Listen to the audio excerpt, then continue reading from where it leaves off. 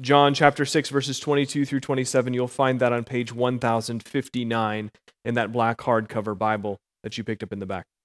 Let me read this text for us, and we're going to consider what Jesus says together. On the next day, the crowd that remained on the other side of the sea saw that there had been only one boat there, and that Jesus had not entered the boat with his disciples, but that his disciples had gone away alone. Other boats from Tiberias came near the place where they had eaten the bread after the Lord had given thanks. So when the crowd saw that Jesus was not there, nor his disciples, they themselves got into the boat and went to Capernaum, seeking Jesus. When they found him on the other side, they said to him, "Rabbi, when did you come here?" Jesus answered them, "Truly, truly, I say to you, you are seeking me, not because you saw signs, but because you ate your fill of the loaves. Do not work for the food that perishes, but for the food that endures to eternal life, which the Son of Man will give to you. For on him God the Father has set his seal." There's been a build in chapter 6 so far in John's Gospel. There's been a build in our exploration so far in chapter 6. We've witnessed two really amazing things that Jesus has done.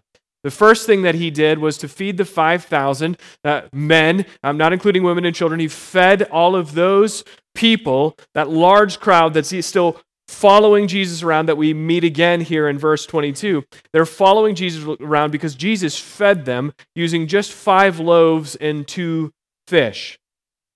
And then last week we explored the passage where Jesus walks on the water, where the disciples get into the boat to go to the other side of the Sea of Galilee, and Jesus comes to them walking on the water in the midst of the tumultuous weather. And this morning we're going to find that the setup to what Jesus teaches here, what he begins to teach here, is really important. Because in this section of John's Gospel, Jesus is going to preach a sermon. He's going to preach a sermon to this crowd, to the people who came across the sea and sort of chased him there. This sermon is referred to as the Bread of Life discourse. And so for the remainder of chapter 6, what Jesus is going to do is he's going to reveal something to us. He's going to reveal something to the crowd and to his disciples that previously he has not stated. He is going to reveal that he is the bread of life. And throughout this sermon, it sort of begins in verse 27. There's a little bit of back and forth here, but it begins in verse 27, the last verse of our text this morning, and goes to the end of the chapter. Jesus is going to refer to himself as the bread of life on several occasions. In verse 35, he says, "I am the bread of life. Whoever comes to me shall not hunger, and whoever believes in me shall never thirst." In verse 41, he says, "I am the bread that came down from heaven." In verse 48, he says, "I am the bread of life." And in verses 50 and 51, he says, "This is the bread that comes down from heaven, so that one may eat of it and not die. I am the living bread that came down from heaven. If anyone eats of this bread, he will live forever." These aren't the only references to bread in this sermon, but these are the ones where Jesus explicitly connects himself to the bread of life. He explicitly says, "I am the bread of life." So some of you have been around Buffalo City Church long enough to remember in 2016, we spent 7 Sundays discussing 7 what we called I am statements of Jesus.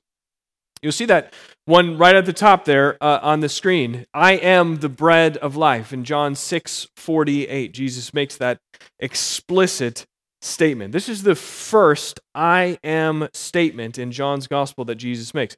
And there are 7 of these statements that Jesus makes, and what Jesus is doing when he says, "I am the bread of life," or when he says, "I am the resurrection and life," or when he says, "I am the way, the truth, and the life." When Jesus makes statements like that, he is referring to his own divinity. He is telling people he is God, based on the first 2 words in those phrases. I am. When Jesus says, "I am the bread of life," he is making a very explicit statement. He is referring to himself as God by referring to God's name that God spoke to Moses in Exodus chapter 3. The name Yahweh. You remember that. God appeared to Moses in the burning bush. And if you're reading through the Bible with us, and if you're caught up, you'll remember it was about 10 days ago. We were at the beginning of Exodus, and Exodus chapter 3, verses 3 through 14. Then Moses said to God, "If I come to the people of Israel and say to them, 'The God of your fathers has sent me to you,' and they ask me, 'What is his name?' what shall I say to them?" And God said to Moses, "I am who I am." And he said, "Say to the people of Israel, 'I am has sent me to you.'" So Jesus is picking up this language from Exodus chapter 3, and he is making an explicit declaration about the fact that he is God. And we see that here in our text today. Well, we will in next week when we look all the way to verse 35. But Jesus makes this explicit declaration.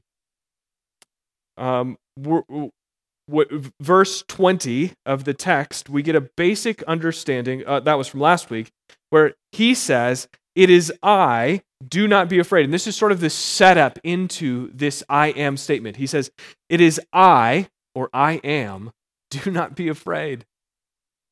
No one else other than the person of Jesus Christ has the ability as a man to say with certainty, "I am, do not be afraid," or "It is I, do not be afraid." Jesus says this with utmost certainty in verse 20 because it is he who is God. So he says, "It is I," or "It is I am, do not be afraid." So I want you to think very carefully with me about what has happened before Jesus starts talking here, before this engagement with the crowd. And I mentioned these things a moment ago. But last week, again, we saw Jesus walk on the water, and he came to the disciples, and he spoke to them and said, "It is I, do not be afraid." And then Jesus immediately takes the disciples to their destination, right in verse 21. Then they were glad to take him into the boat, and immediately the boat was on the land to which they were going. Jesus delivered them unharmed to their destination, and does so immediately. Before that, though, again, a few weeks ago, we learned that Jesus fed the 5,000. And so, again, what we're meant to do is not read those stories in a vacuum, but we're meant to begin to see that Jesus is sort of enacting these things out for us so that we can have a better understanding of what he's about to communicate to us in this sermon that he's going to preach in the second half of John chapter 6. So Jesus feeds the 5,000, and the conclusion or the questions that we're supposed to begin asking is, if Jesus can powerfully and if Jesus can willingly meet our needs, our earthly needs, and if he can, like he does when he walks on the water, demonstrate a power or command over creation, then we should ask ourselves, what else can Jesus do? What else can Jesus do? And then the question is, how should we be responding? As those who are in Christ, how should we be responding? And so our time together, I'm not going to necessarily bring those questions up again, but we're going to drive to answer those based on just the setup here to Jesus' sermon. What else can Jesus do, and how should we be responding? The setup that's explained to us in this text before Jesus even speaks comes to us in verses 22 through 25. We see that the crowds head to the other side of the Sea of Galilee. They suspect something is up because they don't see Jesus again. They saw his disciples get into the boat and cross the sea, but they didn't see Jesus get into a boat. But now they've come across the other side, to the western side of the Sea of Galilee, and there's Jesus. He's there. He made his way across the sea.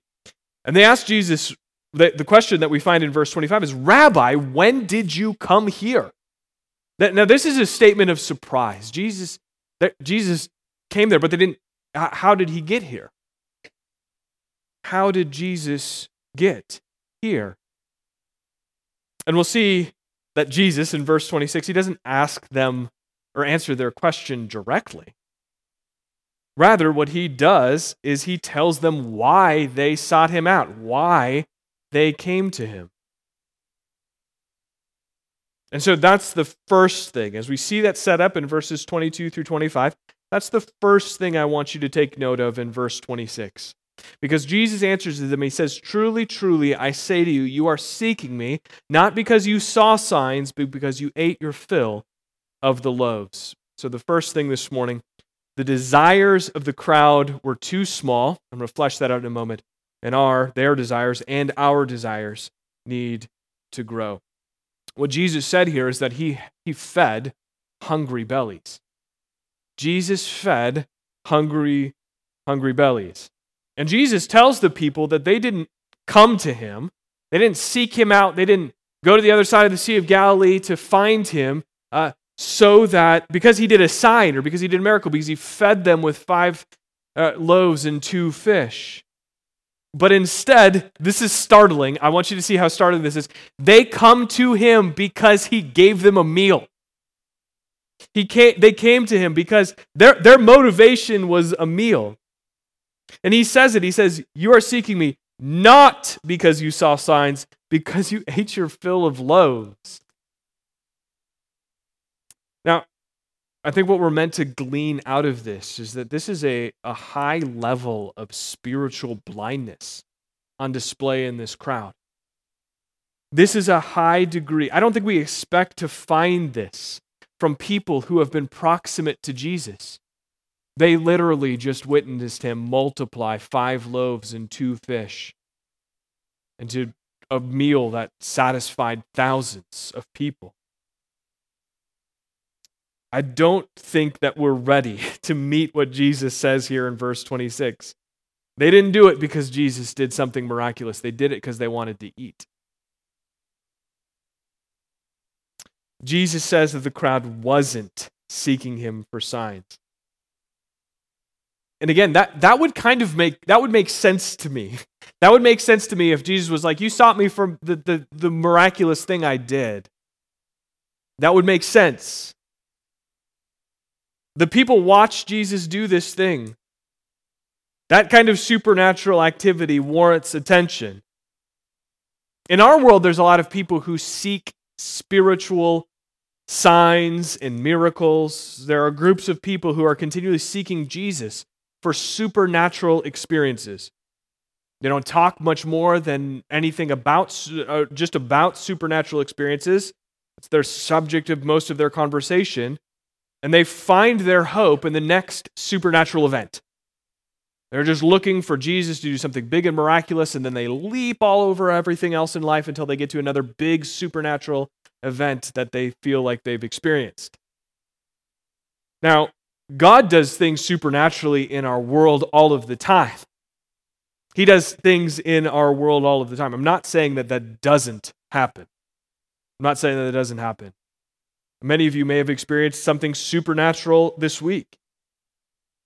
And like we talked about last week, Jesus is the King of creation. So how or why would we not also believe that Jesus could govern, the one who governs the laws of nature, the world, that everything, even those laws would be subject to him? Of course, he can do something outside of the natural order of things. But the Bible is clear. While we can benefit from God's supernatural activity in our lives and around us, we should not seek those things exclusively as a substitute for God himself. We should be wary of people. You should be wary of groups of people who only talk about supernatural experiences, that only talk about the things of God as if they were earth-shattering, who call themselves Christians but are only ever seeking something supernatural. But for this crowd even, well, that would have been a red flag, seeking the signs exclusively. Well, that would have been a red flag. Jesus said it's even less than that. They witness a miracle. Because following after Jesus in order to see another sign, again, would have probably made a lot of sense. And we saw earlier in John's Gospel that even happened in John chapter 2, right at the end. But Jesus says that's not even the reason they're seeking him. They're seeking him for a meal. Jesus says the crowd was seeking him for a meal. Again, this is a startling level of spiritual blindness. They weren't even looking for something incredible. They were just looking to eat. And Jesus says that they were seeking him just because they ate their fill of the loaves. This is actual insanity. This is actual insanity. If you were to get tickets to the greatest musical act, I don't know what that was, over the last century, like just greatest musical act over the last century, or the greatest, most exciting sporting event in the last decade. If you were to get tickets to those events and went and experienced it for yourselves, the crowds, the madness, everything, if you had gone to those events and then your friend asks you on the tail end, says to you, "Hey, how was that event? That looked pretty incredible. I saw some stuff on the internet about it and that looks pretty amazing." And you said, "Yeah, I went and I had a pretty good hot dog." And your friend's like, "That's it?" And you say, "Yeah, well, that's all I really wanted. I just wanted a hot dog." That's what it's like. That's what it's like to have witnessed Jesus multiply 5 loaves and 2 fish to feed thousands of people and then just be like, "Well, that was a good meal," and then never think about anything else. The crowd just wanted lunch, just a free meal. The conclusion, I think, that we're meant to draw, though, the conclusion that we're meant to draw is this: that we should not seek the provision over the provider. We should not seek the provision over the provider. And we can see this clearly in what Jesus says in verse 27, when he says, "Do not work for the food that perishes, but for the food that endures to eternal life, which the Son of Man will give to you, for on him God the Father has set his seal." He says, "Do not work for the food that perishes." All the work that the crowd had done to chase Jesus across the Sea of Galilee was for food that perishes. The provision is good for a time period. It's good temporarily. John read this morning out of the book of Exodus there as well, and when God provides the manna and the quail for the people, those things spoil at the end of each day. There's a very clear decay understood and built into this provision, even that Jesus made. The bread was going to get moldy or it would get stale. There were baskets left over of food. There were baskets left over of food after Jesus multiplied all of these things, but that food wouldn't last forever. It had an expiration date. God provides, but don't seek the thing that he provides over the provider himself. Now you may be thinking, yeah, I see that there's insanity there, right? Like that God himself offers us himself, but I wouldn't seek Jesus for a meal. I think maybe that actually hits a little closer to home for us. I wouldn't seek Jesus just for a meal. I seek Jesus more than that. But I think that if we're honest with ourselves, we sort of do this more often than not. We treat the Bible, oftentimes Christians treat the Bible as a self-help book designed to make us feel better when we're feeling bad. You have a rough day, you're feeling frustrated, you're sad, you're lonely, depressed, and so you Google Bible verses for people who are frustrated, sad, lonely, or depressed. And then we read some verses off that list to take the edge off our negative emotion. That's seeking the provision over the provider. That's not desiring to know God and understand his character and understand the things that the infinite well of kindness and goodness and generosity and grace that's given to us. We just simply want the edge off. We're going to get hungry again. You're going to feel that negative emotion again. You need something that lasts longer. You need something that lasts longer. Or maybe this is you. Maybe you rarely, if ever, pray unless something bad is happening in your life. Again, that's how many Christians approach prayer.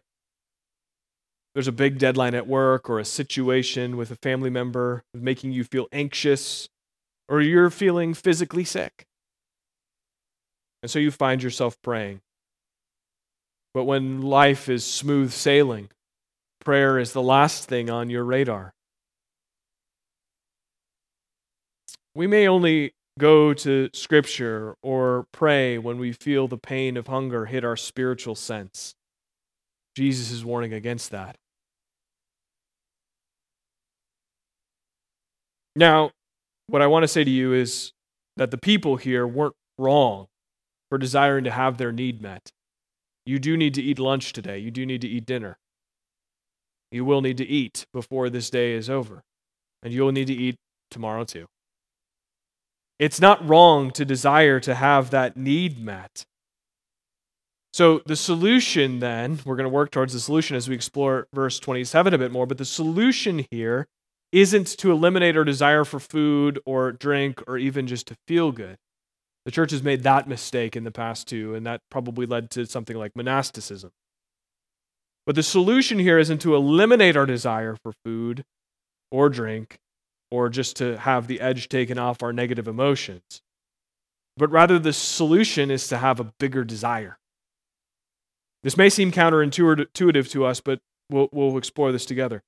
The solution is to have a bigger desire. Because when our desires are small, they can be met with small temporary things. But when our desires grow, they can only be met by big, eternal things. They can't be just fed with good food or drink or positive vibes. And that's what Jesus is talking about when we get to verse 27. He tells the people that their desire for food that perishes is a desire that is too weak and is too small. It's like C.S. Lewis wrote this in The Weight of Glory. He said, "It would seem that our Lord finds our desires not too strong, but too weak."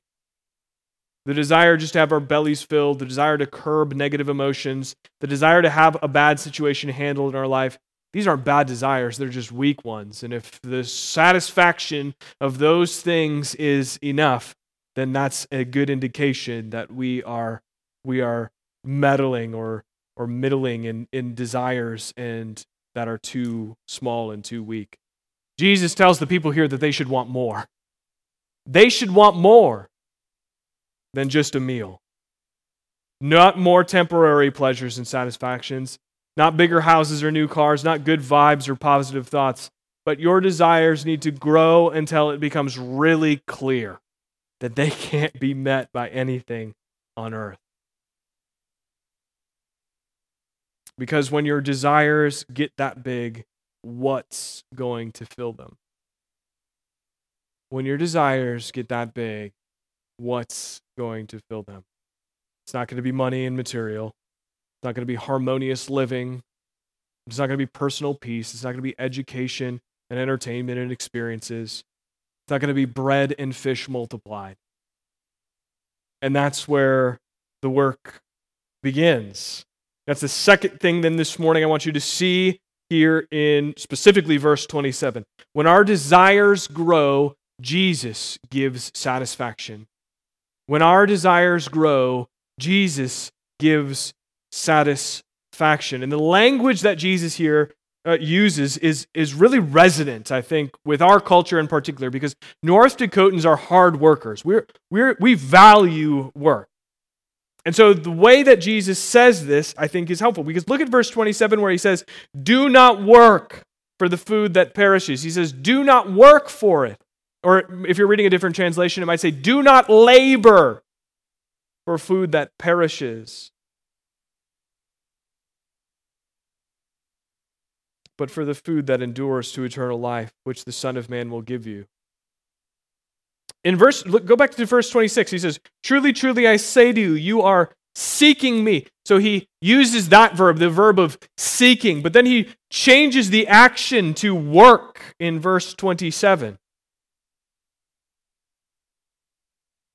Work or labor implies much more intentional, thoughtful, intensive process than just seeking. I can seek for my keys in the kitchen counter, or I can seek for a new sweatshirt online, but that's much less involved than working.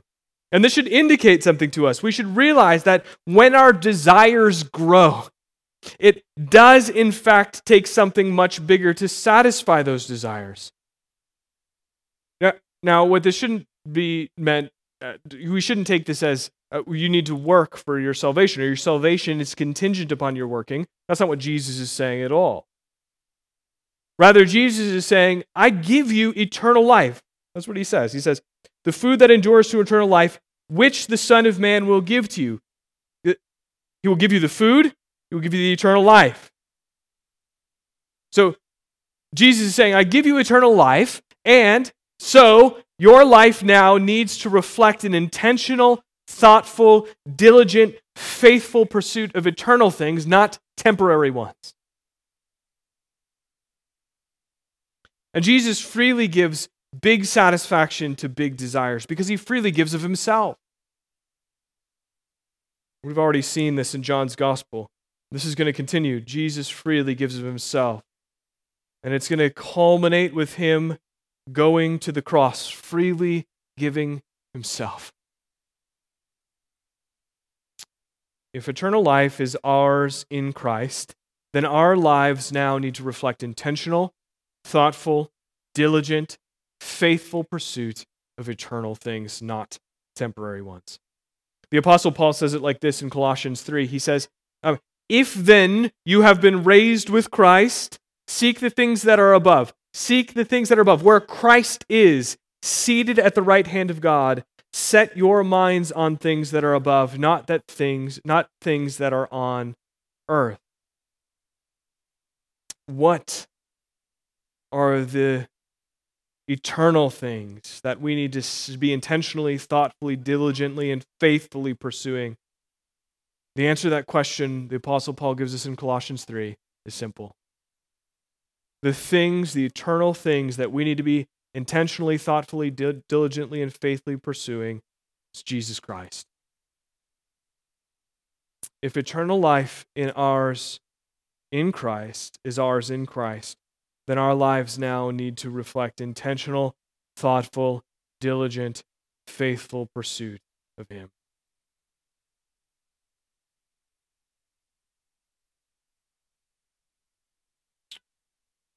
So let's think about some implications together. In Jesus' words, especially in verse 27, we find a warning and we find an encouragement. So the first thing is the warning. I think it's this. Be on guard against small desires and spiritual apathy.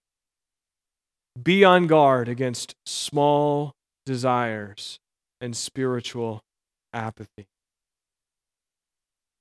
I need to admit to you that this is one of my biggest concerns for us as a church. That small desires and spiritual apathy are slippery slopes. Spiritual apathy is just a lack of interest, a desire, concern, or enthusiasm for the things of God. We need to think clearly about Jesus' words here and take a strong personal assessment.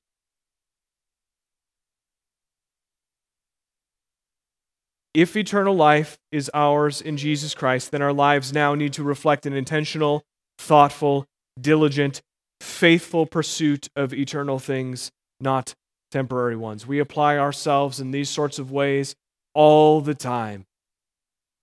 And friends, they also need to be applied to spiritual things. There is nothing about what Jesus says here, there is nothing in Scripture that should lead us to believe that we can coast through the Christian life. You can't actually read the Bible and walk away believing that because you've been saved, therefore it doesn't matter what you do from here on out. You cannot walk away from reading Scripture with that belief still inside of you. This is the danger of what we call easy believism, where it's just like, yeah, I believe, and I'm good. And I'll do what I want where I want to do it. And I will have small desires and pursue them and be satisfied with small temporary things like a meal. Not that those things are bad or wrong, but they're all designed to point us further to one who can satisfy every desire for all of eternity. We're hardworking, practical people. And in our community here in Jamestown, I've spoken to a lot of people recently who have told me about their upbringing in the church and who have said, yeah, we went to church on Sunday and we never talked about it again. That's spiritual apathy. That's going into a building to do some ritual thing. It's putting our Bible on the nightstand, never cracking it open, and somehow thinking by osmosis God is going to impart something to us.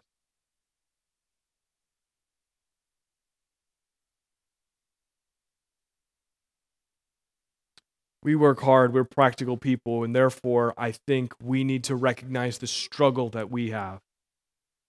Friends, I fight this fight every day. Where is the physical, measurable fruit of my labor? But friends, if you are in Christ, you are working for things that are not measurable by something temporary. We are not measuring unseen things with seen things. And that's where my concern is, that we are easily allured by the things of the world and easily sink deep into spiritual apathy. And when we are spiritually apathetic, our desires are far too easily satisfied with temporary things. Lewis goes on after the quote that I read earlier when he said, "It would seem that our Lord finds our desires not too strong, but too weak." And then he says, you may have heard this before, we are half-hearted creatures fooling around with drink and sex and ambition where infinite joy is offered to us.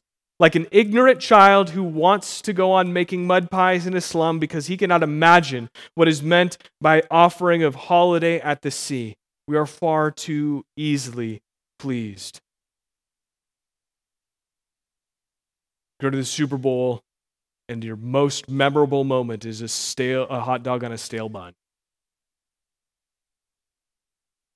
Houses and cars and food and good drink and sports and family and friendships and careers and money, you name it. These things are not bad things. They're not bad things. We're not meant to live lives of asceticism. Please hear me say that. They're not bad things.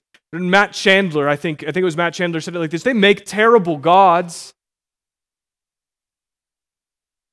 And the temporary things of this world represent all that you work for in this life, then you've chose to serve stupid, dumb, deaf, blind gods. Psalm 115, the psalmist writes, they have mouths but do not speak, eyes but do not see. They have ears but do not hear, noses but they do not smell. They have hands but do not feel, feet but do not walk, and they do not make a sound in their throat. Those who make them become like them, so do all who trust in them. They do not have a sound in their throat. Friends, you know the God who spoke everything into existence with a word. There is a sound in his throat. He raised you from spiritual death and gave you spiritual life with a word.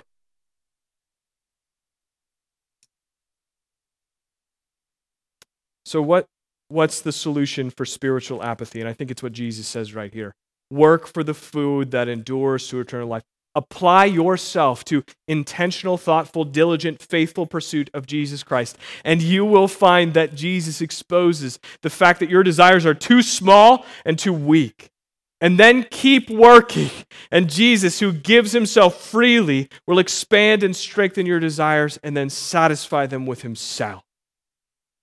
So that's the warning, spiritual apathy. The warning is spiritual apathy and small desires. But the encouragement here is this. Jesus gives you good gifts designed to strengthen and expand your desires and gives all of himself to you to satisfy them. Friends, again, the Word of God is given to you to enliven and to awaken big, strong desires. God tells you to come to him in prayer and ask for what you do desire. And we may go to him in prayer regularly. We ask him to bless our food, or we pray physical needs to be met. We express dependence on him for these things. And these are important things to pray. But David writes in Psalm 37:4, he says, "Delight yourself in the Lord, and he will give you the desires of your heart." But when the Word of God dwells in us richly, like it says in Colossians 3, when the Word of God dwells in us as God's people richly, the Word resonates in our mind and our desires are strengthened and expanded. And letting the Word of God and the truth of who God is resonate in our mind will bring us to a place of delighting in Him. You cannot delight in something you don't know. You can't delight in your kids. You can't delight in your spouse. You can't delight in your parents. You can't delight in a friend. You can't delight in someone you don't know. You must spend time with them, listening to them, before you can delight in them. And the same is true with God. We ought to delight in Him by getting to know Him intimately, and God gives you His Spirit to give you the strength to do that. If you're like, I don't get the Bible, it doesn't make sense to me. Friends, you have a whole host of resources here, sitting in the pews here this morning. You have a whole host of resources given to you, and an infinite God who gives His Spirit to you to help you. God gives you His Word. God also gives us the church to aid in our work for the food that endures to eternal life. Jesus is speaking to a group of people here when He says, do not work for the food that perishes. Working for the food that endures to eternal life is a work to delight in the Lord, and one that's designed to happen together. Because the best meal that you've ever had required work. The best meal that you've ever had required work. If you ate at a restaurant, it wasn't yours. That's fine. But if you made it at home, it required work. But it required probably even more work than you put in. You may have grown the food yourself, but if you didn't, if you bought it at the store, it was planting, watering, harvesting, processing, distributing, all before it gets to the shelves in the grocery store and then into your home or into that restaurant where it gets prepped, cooked, plated, and then served, then eaten. We should know that this verse isn't designed to operate in a vacuum, but is designed for us to understand that we all together need to be working and that we don't have to work alone, but we can benefit greatly from others who are working and laboring alongside of us. We can benefit from the work of others. We can benefit from people who have gone before us and written things. For the last 2,000 years, men and women have been devoting themselves to writing about the things of God. We can benefit from others who are working for the food that endures to eternal life. And so congregational worship, what we're doing right here, right now, is important because it gives us an opportunity to share in the feast, the work that's done. When I prepare a sermon on Sunday, that's work that I hope would benefit you. That you would walk away feeling like I am eating of the feast, of the food that does not perish but endures to eternal life. We'll see next week as we move through the remainder of John chapter 6. The work of God is that you believe in Jesus Christ. We're going to give in continually to the work of God and to be into the people of God. We find our desires expanding and strengthening, and desires of our heart become only satisfiable by Jesus. So we need to feast in the right place. We need to feast on the bread of life. And that's what we're going to consider as we think about through the rest of John's gospel. But for now, let's pray.